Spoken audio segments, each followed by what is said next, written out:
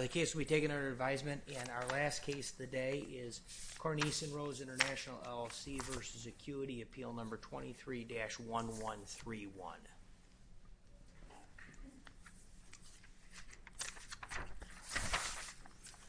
Mr. Smick?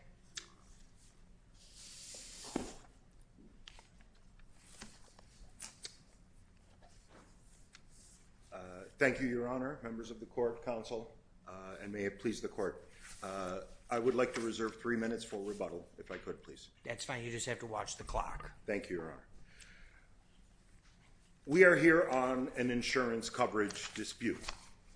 As the Federal Circuit Court of Appeals sitting in Illinois, we get more than our share of coverage disputes here. And as a result, there is quite a body of case law here in Illinois on various issues. But we come before the court today with a set of unique facts. We have an architect and his firm being sued in first the Northern District of Iowa and now in Iowa State Court with allegations in the complaint generally of a design defect. But when the underlying complaint gets into the specifics, it alleges a laundry list of construction defects. Further making this case unique is the fact that in most cases, architects will carry malpractice insurance, for lack of a better word, errors and omissions coverage. And in turn, the commercial general liability carrier, like the appellee in this case, Acuity, will exclude coverage for professional services. We don't have that here. I know you don't have the exclusion, but do you also not have the malpractice coverage on the other side? There is no malpractice coverage in this case. My clients did not maintain their malpractice insurance. So they have come to their commercial general liability carrier, Acuity, saying, please cover us. Please cover us under the insuring agreement that says we will pay all sums that the insured becomes legally obligated to pay because of property damage that is caused by an occurrence. The claims are submitted to Acuity. Acuity responds, no. This is not covered under our commercial general liability, CGL policies, because in Illinois, one's own work product, faulty workmanship, is not an occurrence. The difficulty with Acuity's argument is the case law that they cite for that proposition deals with contractors, the builders themselves. Well, you did start with the idea that this is a unique set of facts. But is it? We do have Illinois case law that deals with architecture firms like Cornice and Rose. Take, for example, Pekin Insurance versus Richard Marker Associates. Okay? There we've got an architectural firm, and they were sued for breach of their architectural services agreement, but also failure to design proper location, installation of plumbing pipes, failure to insulate exterior-facing areas, breach of the construction contract, et cetera, et cetera, et cetera. And they went to their insurer, just like your clients have done. And, what the Illinois Court of Appeals did was look to these the commercial general liability contract and find that, this is a faulty workmanship issue. There's got to be damage to something, other than just a general an allegation that the building itself was defective. So, they're damage to furniture. So where's the uniqueness if we have already sources like Pekin that tell us what to do, even if an architecture firm is involved? The uniqueness of these facts, Your Honor, is that we have an insured being sued again under a very general allegation of architectural malpractice, a design defect, if you will. But then the complaint goes on to allege all sorts of construction defects, walls out of plumb, improper flashing, things of that nature. And somehow, some way, this plaintiff is going to try and connect those dots between Cornice and Rose's design and the actual construction of the building. They claimed the building was incomplete. Just to put a finer point on it, the counterclaim is the services that you were to provide were designing the building in Iowa and overseeing its construction. They do claim some oversight of the construction, but really not, because they attach and the underlying complaint actually alleges a breach of contract, especially in the Iowa State court case. They allege a breach of contract, and they attach that contract. And so if you agree that it's there designing the building as well as overseeing its construction, how can design and construction defects fall outside the scope? They are well. That was my point, Your Honor. In the contract that my client signed with the developer, that eventually went belly up, unfortunately, but that said that Cornice and Rose has no responsibility for construction. That is in the contract document that is cited in our briefing. And doesn't that same contract, though, give you the responsibility of overseeing construction? It does. Well, in this case, it specifically excludes it. It says you are to design the building, you are to provide plans, but you are supposed to provide completion documents. There are some administrative duties in the contract, but we submit to this court that when one reads the provisions of the actual contract, it says you, Cornice and Rose, have no responsibility when it comes to the construction. When it comes to the construction, does the contract say that you are to oversee the construction? It does not. All right. So in the 30 seconds I have left before my rebuttal time kicks in, I would like to mention that really the one case we have that approaches analogous facts is this court's 1997 ruling in Prisco Sturm Architects. There, this court did a proper coverage analysis. That case had a subjective clause, though, that this one doesn't. It does, but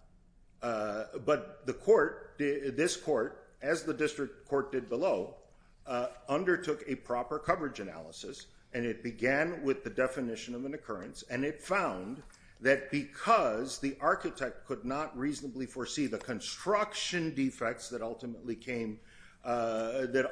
popped up, the definition of occurrence and property damage were satisfied. So with my 2.5 minutes of rebuttal time, if I may stand down, and I'll make my final request to the court. I do need to follow up on the determination regarding overseeing the construction. And so the contract at item 3, and that's found in the docket 1-8, it says that Cornice is to evaluate the project regularly to become familiar with the progress and quality of the work completed, and to endeavor to guard the owner against the defects and deficiencies in the work. And so that language is where I'm pulling the question, were you obligated to oversee its construction? Again, we submit that the contract does not require oversight, because it does say the architect shall not have control over charge. That language that I just pulled, that does come from the contract. I will check that as counsel makes his argument. All right, if you will check, it's docket 1-8, paragraph 3 of the contract. It's also, I believe, included in the counterclaim. Okay. Thank you, Your Honor. Thank you, Mr. Schmick. Mr. Postal.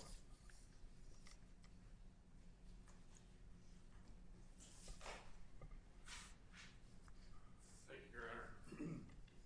May it please the court, Joseph Postal for Acuity Insurance.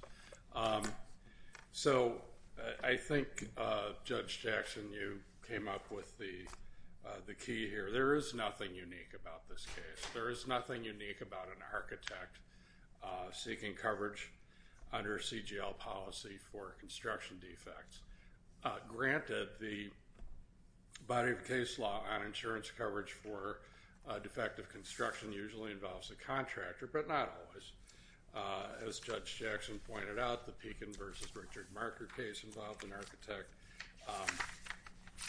The Viking case, which was discussed at some length in the briefs,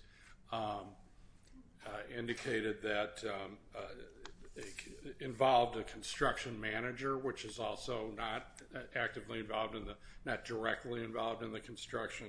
So there's nothing about the role of an architect that sort of exempts Cornice and Rose from the ordinary principles of determining insurance coverage. Their policy still provides what all the policies in those other cases provided, and that is you're covered for property damage, liability for property damage caused by an occurrence. And is that where the disagreement is as to what context, whether or not this qualified as an occurrence or if there was property damage? Yes, that is where that is the ground on which the dispute is being conducted. Is there occurrence? Is there an occurrence, and what did it cause property damage? So again, the fact that you have an architect here and that there's no professional services exclusion in the policy, that doesn't change the fact that you have to have property damage caused by an occurrence. So as far as occurrence is concerned, they rely exclusively on this Prisco-Serrano-Sturm architect's case, which applied the wrong standard. The Viking court declined to follow Prisco for two reasons, or for one reason, and other courts have given an additional reason. So the first reason is Excuse me, sir. Yes. I want to talk about that. You are correct about Viking, but Prisco is our circuit law. You know, it's obviously a case we might look to in resolving this dispute. Do we need to do something about that to fine for you? Not necessarily. I think you can recognize that in the Nautilus case, the Seventh Circuit applied a different standard for determining occurrence than the court in Prisco did. I'm not sure about that, though. Nautilus applied an objective test. Prisco applied a subjective test. In the contract in Prisco, there was a subjective element intended. In Nautilus, there was not. And here, there is not. Why does that not, by itself, distinguish Prisco? Well, I don't think the Nautilus court even mentioned what you just mentioned, Judge. I think the debate is over whether, or the different standards are. On the one hand, the Prisco standard is, the court said, the complaint doesn't allege that Prisco intended or expected for the school to have to pay for work that was done improperly. That was, and because there was no allegation that they intended or expected it, therefore it's an occurrence.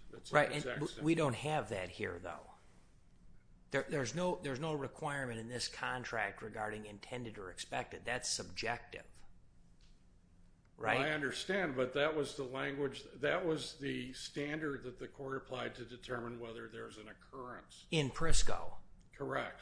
Doesn't that distinguish Prisco from this case? Well, arguably, yes, because this case involves the definition of occurrence as an accident, including prolonged or repeated exposure to substantially similar conditions. So Period. So there is no, yes, you're right. So the occurrence definition formerly had those additional words, neither expected nor intended, from the standpoint of the insured. The exclusion no longer has those words.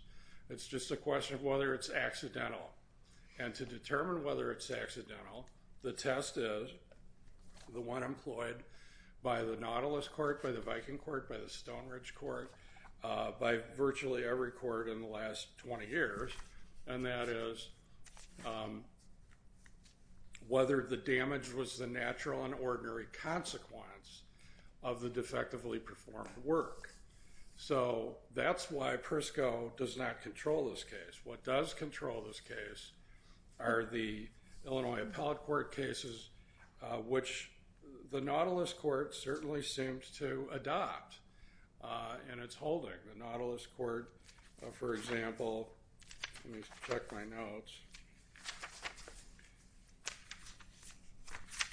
The Nautilus Court cited Stone Ridge and Viking, the Illinois Appellate Court cases, in adopting the rule that the natural and ordinary consequences of an act do not constitute an accident.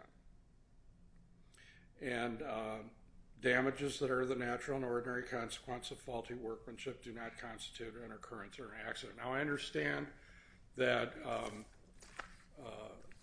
I think we would have to do something with national decorating as well. Yes. So national decorating is relevant to a separate issue, and that is this sort of little exception that's been carved out to the Illinois rule that you don't have an occurrence if the defect involves the building under construction. National decorating recognizes an exception where an insured who's responsible only for a part of the construction, in national decorating it was a window sealing subcontractor, does its work defectively, and as a result, other parts of the construction, not within its scope of work, get damaged. So the court found that's an occurrence. You don't have that here. Cornice and Rose is not responsible only for a portion of the construction. They're responsible for the entire project. Again, yes, they didn't directly do the construction work, but neither does a general contractor in most cases. They simply sub out all the work and they just superintend it. So the idea that Cornice and Rose, or architects in general, are in a completely different position here is just, I reject that, and I ask the court to reject it. The case law on occurrence, property damage, and the difference between economic loss and damage to the property of others, this is well settled in Illinois law. There's no reason it shouldn't control this case, and for that reason we ask the court to affirm the district court's judgment. All right, thank you, Mr. Postel. Thank you, Your Honor. Mr. Smick, we'll give you your 2.5 minutes in rebuttal. Thank you, Your